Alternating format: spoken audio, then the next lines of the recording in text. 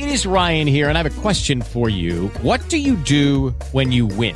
Like, are you a fist pumper, a woohooer, a hand clapper, a high fiver? I kind of like the high five, but if you want to hone in on those winning moves, check out Chumba Casino. At ChumbaCasino.com, choose from hundreds of social casino-style games for your chance to redeem serious cash prizes. There are new game releases weekly, plus free daily bonuses. So don't wait. Start having the most fun ever at ChumbaCasino.com. No purchase necessary. VGW. Void where prohibited by law. See terms and conditions. 18+. It's time to get serious about California's failing infrastructure. More than 1,600 bridges are structurally deficient. Proposition 6 will make things even worse. Prop 6 eliminates more than $5 billion annually in dedicated transportation funding, and 6 kills local traffic relief projects already underway. That's why the California Professional Firefighters and California Association of Highway Patrolmen all say no on 6. Paid for by No on Prop 6. Stop the attack on bridge and road safety. Sponsored by business, labor, local governments, and transportation advocates. Committee major funding from California Alliance for Jobs.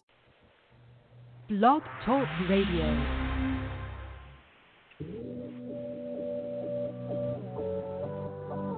Ignite your life with passion and purpose. Your health, your wealth, your happiness. Make it good. This is Modern Love with Dr. Brenda Wade.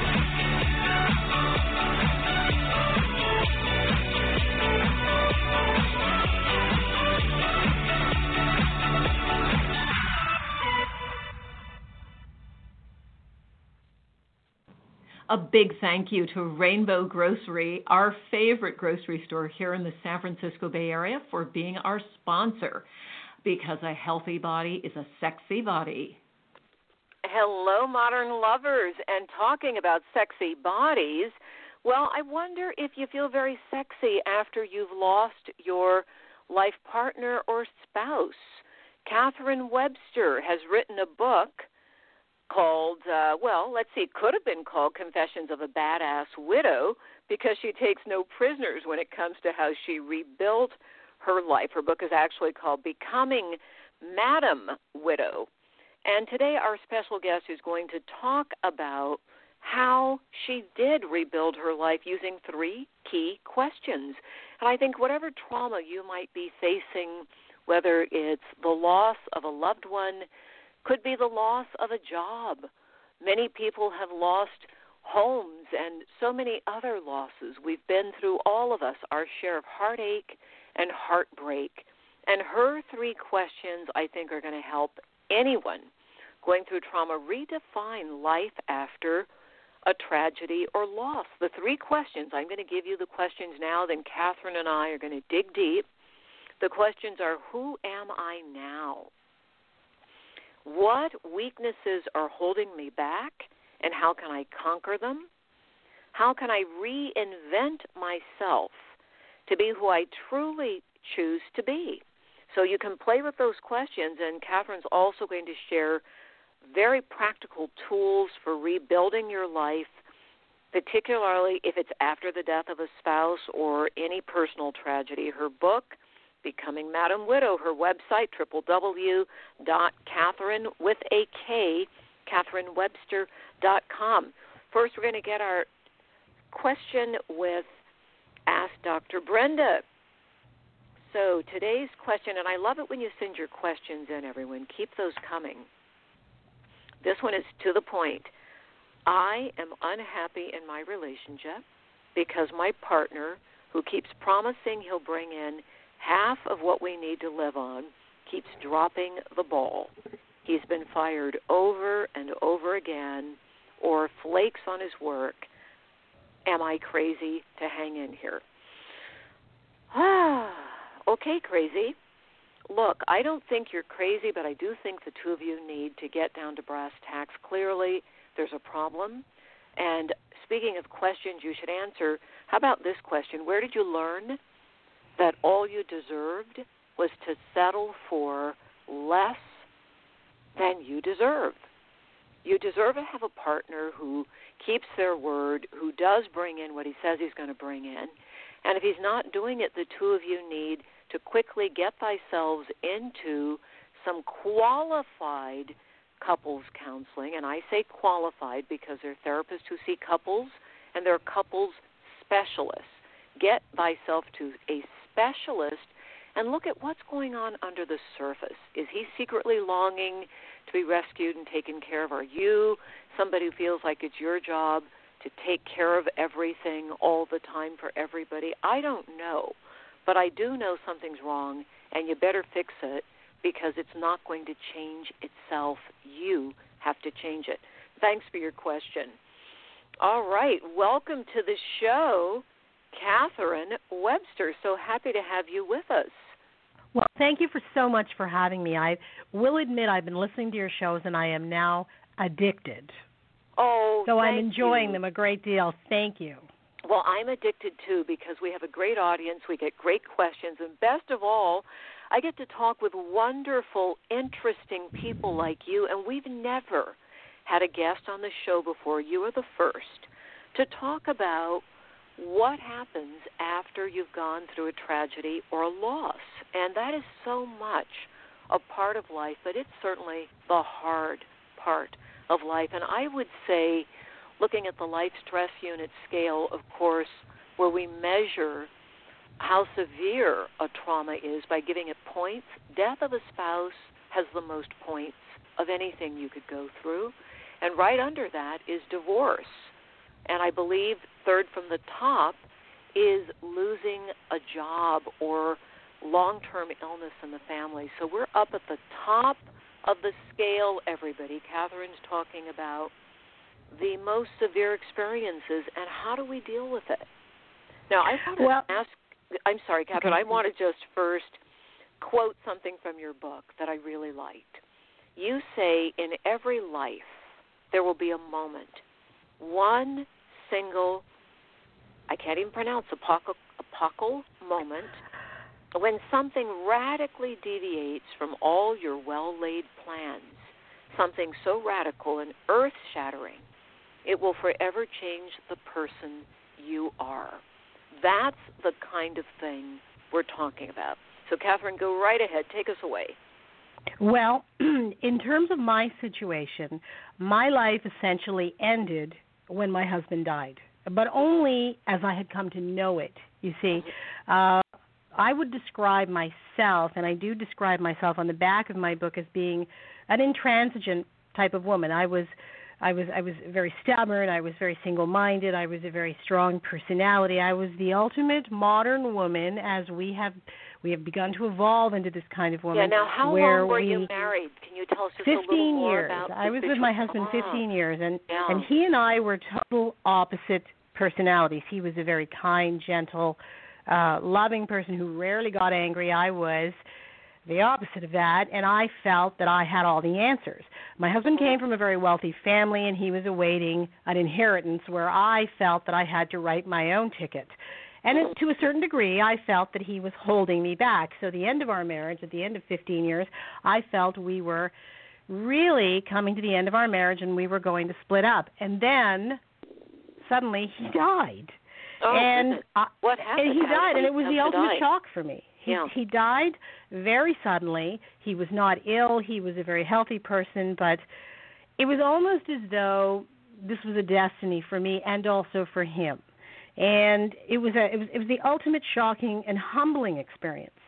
And it took me back to a place where I started to, at that point, after I looked after the estate issues and we buried him, that was when the question emerged: who am I now? Wow. And I had the great opportunity. So the marriage was in trouble, but you certainly weren't expecting him to die at that point. Yeah. No, and I dedicate this book, Becoming Madam Widow, to him, and I do say about him that there were things I wish I would have said to you and things I wish I hadn't. And I so think many everyone people are in this feels situation. that, yes, about relationship. We can look back and people say, boy, there are a lot of things there that I need to clean up. Mm-hmm. So for you, what was the biggest takeaway when you said it was humbling and there were things you wish you had said to your husband? What are some of those things? Well, I never told my husband that I appreciated the things he did because I didn't realize what he did until after he was no longer doing them. I ended up having to do things relating to the house, relating to finances, relating to a whole series of activities that I took for granted. And now all of a sudden, instead of just doing my part of the work, I was also doing mine and his and trying to manage a whole series of things. My husband had, when he died, he left me with a series of debts. And financial is one of at the top of the list of things that you're going to be frightened of, is the lack of money or how to manage it. But and before you move on, Katherine, I want to underline what you said. I mean, if people don't take anything else away from what you're saying today, I would like everybody to write down what Katherine said, which is appreciate what your partner is doing now. Because it's so easy to overlook the contributions others are making to our lives and to forget to say, I appreciate you. I mean, that in and of itself is hugely valuable, to be grateful. So thank you for saying that, Katherine. Oh, absolutely, because we enjoyed certain things, and I overlooked them in my quest for the ultimate success, you see. So I looked at him, and I told him on several occasions, which I felt very guilty about, that I thought he was weak. In the midst of anger, I would tell him, well, you're not working hard enough, and you're weak, and you're preventing me from all of this success that I know I could enjoy in my life because you're not supporting me, and all of these kinds of things. So this led to some serious issues in our relationship at the end. And when so part of what you're saying is coming out of this tragedy, you can look back. And everyone, I want you to get on the train with Katherine. If you've gone through tragedy, look back. What could you have done better? That's a super important takeaway. And for those of you who have not experienced tragedy, count yourselves lucky. Most of us are going to get a turn at that. And just ask yourself, because I know a little bit about it, Katherine. My children's father dropped dead very suddenly, and our family was in terrible chaos and disarray, and there's all kinds of fallout from that. But it's important to say now, how can I do it differently now, starting with one of the A's that we teach in our programs here at Modern Love Training, Katherine. One of the A's is appreciation. Because we do, as a rule, forget to practice appreciation of our partners and our loved ones or even friends. So that's because we're so wrapped up in our own activities and accomplishments and our goals, and it's not a bad thing to have goals, but you do have to take a look at those around you and try and recognize what your life would be like if they were suddenly not in your life. Yeah, there's a question for you. What would your life be like if they were suddenly the finality and the there? fragility of life that people don't respect or appreciate during the time that the people are with you. I mean, I look at it now and I think that when my husband was in hospital, because he died very quickly. I mean, he went in and had some surgery and they gave him a blood thinner and that's what killed him, not the surgery. So, and before that, he had these revelations of things that he was going to do, and yes, he'd been negligent and so on, but it was at that point too late. So I was given this luxurious opportunity to take my vulnerability and to reinvent myself and to be the person that I always knew that I needed to be. I had a fear of success. So you had I had to a dig lot in. of things. What's the biggest thing that you learned about yourself after your husband died? Like, what would be at the top of your list? Well, that I didn't know as much as I thought, that it was humbling for me, that life was fragile and that the things that I thought that mattered didn't matter as much as I had originally thought, that all of the material acquisitions, all the success, everything that we strive for on a daily basis, it's important, but that there was this whole business of you're not going to die at the same moment unless you're in the notebook, that somebody's going to die first. And the one that's left behind is the one that's going to have to clean up the mess that's inside of themselves.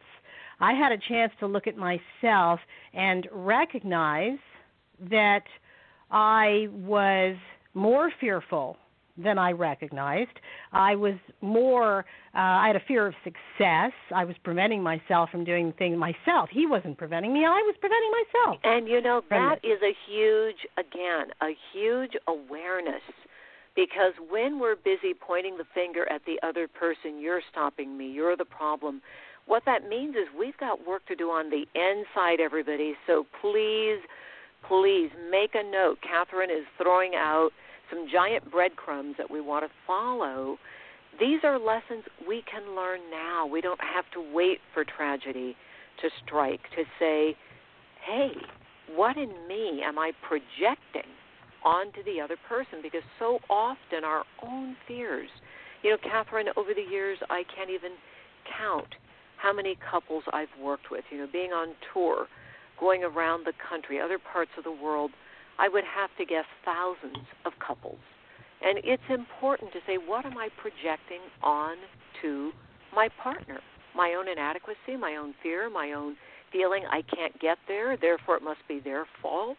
You're illuminating some of the core issues that relationships are wrapped around, and I so appreciate you for that.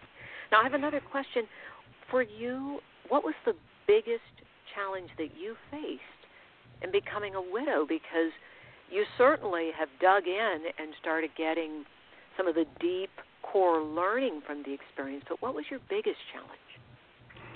I was a little shocked, and I've discussed this with other people who have experienced it, and men too. I was a little shocked about the people in my life. I was surprised that I thought that people would be so sympathetic to me for a long period of time, when in fact they were sympathetic for a couple of weeks, and then they wanted to go back to their lives and expected in some way that I would go back and reinvent myself and come back to us when you've reinvented yourself. And they stopped being sympathetic, and you have your own length of time to grieve. I mean, it might be a year or 2 or 5, or depending on your relationship and your own personal ways of dealing with this kind of thing. But after a couple of weeks, I found that people who were friends, see, married people tend to socialize with other married couples. Right. And once you become a single person, you are no longer a member of that club. Well, I'm going to say, I'm wondering, and you have to tell me what you think about this, I find that that's not so true when it's a single man as it is when it's a single woman. Well, my experience being a woman, I noticed that I was left off the list, the guest list for barbecues and functions very quickly. Because the women didn't want me around. I mean, they were initially very sympathetic. I think and a then single all of a sudden, man is going to fare much better than a single woman. No, because I had lunch with a man last year whose wife had passed away, and he said the biggest shock to him was that people who had been their friends as couples didn't want him around, and there was a reason for that. People, as much as we want to tell people plan ahead and be aware and be appreciative and, take a look at yourself, they're not going to do it. They'll listen to this and they'll go off into their lives and do whatever.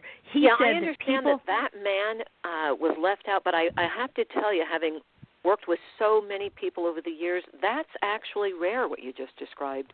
It's been my experience, that men are more likely to be folded in, that the wives try to fix him up and get him up and running, or whatever kind of partnership he's in. The man gets better treatment than the women. That's been my observation over the years. So this guy was one of the few men who got dropped. Well, he did, and he said that was a shock to him because he expected that things would go on, and that was the one thing that troubled him the most. Right, However, understand. I will say, as a woman, though, people will look at you and say, they expect men to get on a little better, and they look at a woman and say, she's so vulnerable, maybe she'll get married again, how is she going to manage? I mean, I talk to people. My neighbor at the country house we had said to me, my pastor died and his wife is having a really tough time. And so I had all these negative stories. How was I going to get along? People were sympathetic. Did you? Because with all that going on, how did you overcome your grief and your fears about being alone? Because those are very real.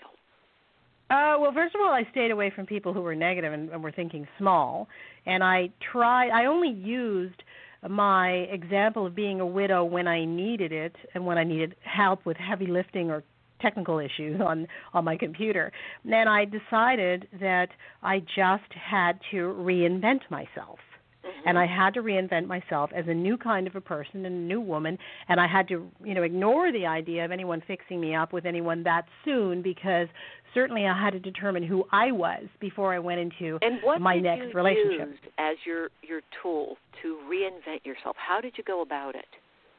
Well, I had a series of problems that I had to solve, and I had to use whatever tools that I had in my mind and my arsenal to do that. I mean, my husband left me with some real financial struggles, and so I had to deal with them, and I had to be as creative as I could. And I did ask for some help and advice, but quite frankly, I just figured out how to do them on my own by just doing them. I mean, when there was a problem, I'd say, okay, I'll just try this, and if it doesn't work, I'll try something else. And I came through solving the problems. Always seemed bigger than they were. They really weren't that difficult. Yeah, and that makes sense because, when you're grieving, this is a real thing, as my children would say, and the thing is your brain is underwater when you're grieving. A shock, a tragedy, a loss that is sudden, anything like that literally changes brain chemistry. So everything feels harder. It feels heavier. It looks bigger. So you're not just making something up. That's a real part of the process of grieving. Well, you are we've lost operating a lot of neurotransmitters, and you've lost a lot of the hormonal support that the brain usually supports us with. So I just want to underline that so nobody's going around going, oh, my God, what's wrong with me? It looks big and it looks heavy. That's because you don't have your fully functioning brain. Well, you will operate to a certain degree on automatic pilot. There's no question. But the thing is that solving the problems also provides you with an opportunity, and it does help in the process of renewal for you. You see, because you are trying to reinvent yourself, so it gives you a feeling of empowerment when you do solve the problem. It's how to sell the car, how to cut the lawn, what are you going to do about the snow removal, or you have to deal with the tax department, which was a huge thing for me because my husband and I had a business, and he had neglected to pay some sales taxes a couple of years earlier, and it had blossomed into this massive problem, and there was a lien on my house. And when you go and talk to the tax department, they don't care if you're a widow. Right. They just want their money. One of the things you're saying is there's something that can be learned from solving the problem. At the same time, I'm going to put this in again. I want anyone who's going through the grieving process to give yourself some time and space for the grief. And don't be hard on yourself if you can't get it all done quickly and efficiently, because you do have to have time to recover physically, emotionally, mentally, and spiritually. And along those lines, Katherine, what was the biggest support that you were able to garner for yourself? What helped you the most? I had a phrase that I told myself, a couple of them actually, but one in particular: I'm either going to do this or I'm going to die. It's an A or a B, and there's nothing in between. I have a black or a white opportunity. I'm either going to solve this problem or I'm going to cease to exist. I'm not going to wallow, and I'm not going to fade. And so you went at it with continue. A pretty tough attitude, and you kind of got yourself by the scruff of the neck and pulled yourself forward. And that's one way to do it. That's one way to do it. For me, I felt I had no other choice. I felt now, that, did you ever go to, I'm just curious, because there's some things that I typically recommend for people going through profound loss, like going to a grief group or going to a group for people who've lost their partners, or therapy. Were you able to access any of those kinds of services to get help? I chose not to. I know that they're around, and for some people it's important because they might be more social than I was. I felt that I needed to ruminate on this situation myself. So I would make a lot of lists. I would sit by the fireplace and I would sort of focus on this. I would use a lot of meditation, and I would say, okay, just get through the day and do as much as you can, and not any more and not any less.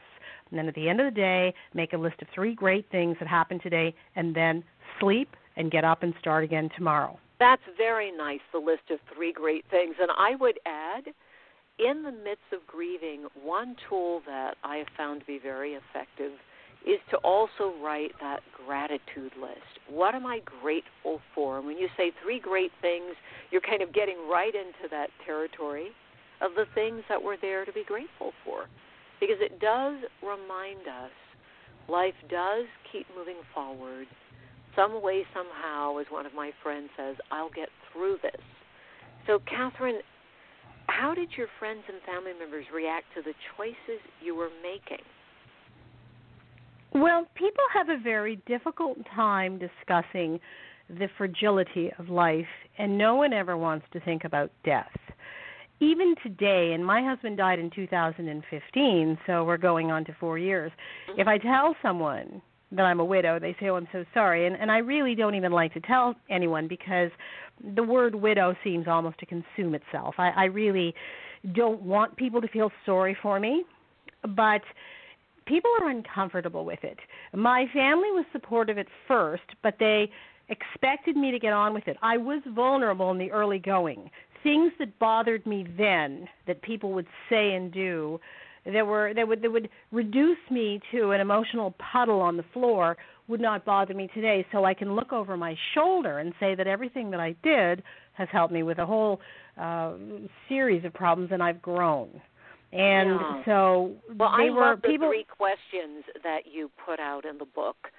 And again, everyone, the book is called Becoming Madam Widow, and it's about redefining life after tragedy. But you have these questions: who am I now? What things are holding me back, and how can I conquer them, and how can I reinvent myself? And I'm curious, how did you reinvent yourself? How would you describe yourself today compared to the woman you were when you were married? Today I have real strength, and previously I think I was more of a paper tiger. I have a lot more humility than I had because I've had to solve all the problems myself, and I also have a lot more compassion for those who are suffering tragedy, where I used to be very direct and say, oh, just get up and do it. Now I understand that there's a period where you're very vulnerable and that you are frightened and that you feel worry and that you feel hopelessness, and that those who have gone through a situation like this and have come through it are in a better position to help others who may be going through it in the future or are going through it right now. Yeah, so I agree with you. I like you. myself so better now. Well, this is one of the reasons for people to read your book. And if you have a friend, and I have a sister who just became a widow a week ago, I'm certainly going to get the book for her, because it is a super vulnerable time. I like that word that you used. One feels vulnerable. The world as you know it has changed forever. And I have deep, deep compassion for what that change can mean, you know, going through it in my own life. It's a shocking, challenging thing, and I believe, Katherine, in what you said, which is that you certainly are going to learn something if you go down that path of asking those questions.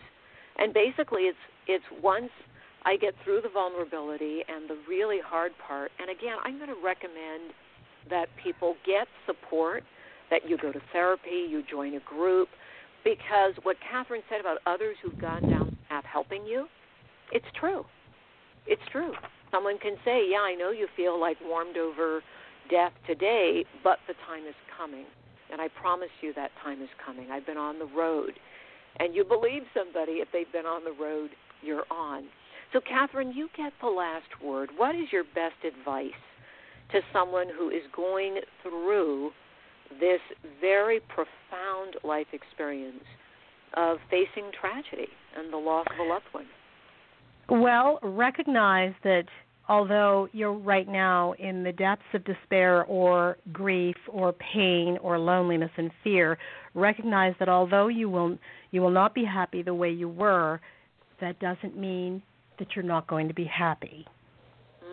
And that's what you need to work toward. It's going to simply be a new chapter in your life where you can design your own happiness, you can design your own life, and you have the luxury and the opportunity now to do it and do everything that you always thought that you never could do. Now is the time, and you've been given that gift. Beautiful. Thank you. That's great advice. And for those who want to learn more, go to Katherine's website, KatherineWebster.com, pick up her book. And, we're big believers in books here at Modern Love Training, Modern Love Radio. You can download it to your iPad, but get that book and really focus on how these lessons can be applied wherever you are on your life journey, particularly if you or someone you care about has suffered a loss. And, Katherine, I want to thank you so much for being our guest today. And I love the cover of the book. Very racy.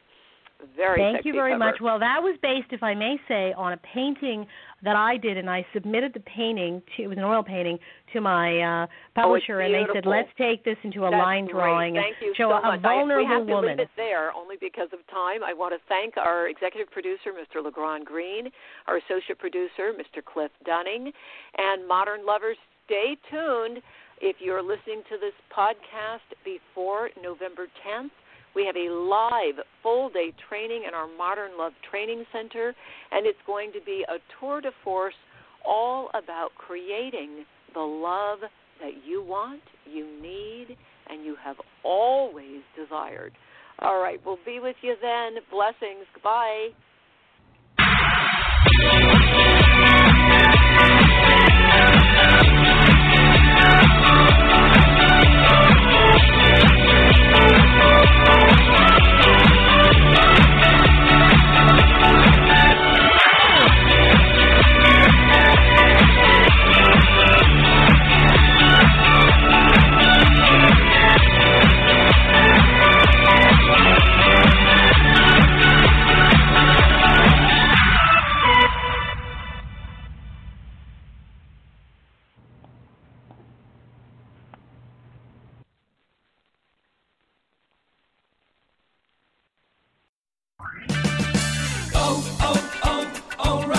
Is your check engine light on? Don't ignore it. Stop by O'Reilly Auto Parts today and let our professional parts people scan your vehicle for free. We'll retrieve the codes, discuss possible solutions, and even help you find a professional technician if needed. Visit O'Reilly Auto Parts today for our free check engine light help. O'Reilly Auto Parts. Better prices every day. O'Reilly Auto Parts. Okay, round two. Name something that's not boring. A laundry? Ooh, a book club. Computer solitaire, huh? Ah, sorry, we were looking for Chumba Casino. That's right, ChumbaCasino.com has over 100 casino-style games. Join today and play for free for your chance to redeem some serious prizes. ChumbaCasino.com. No purchase necessary. Void where prohibited by law. 18+ terms and conditions apply. See website for details.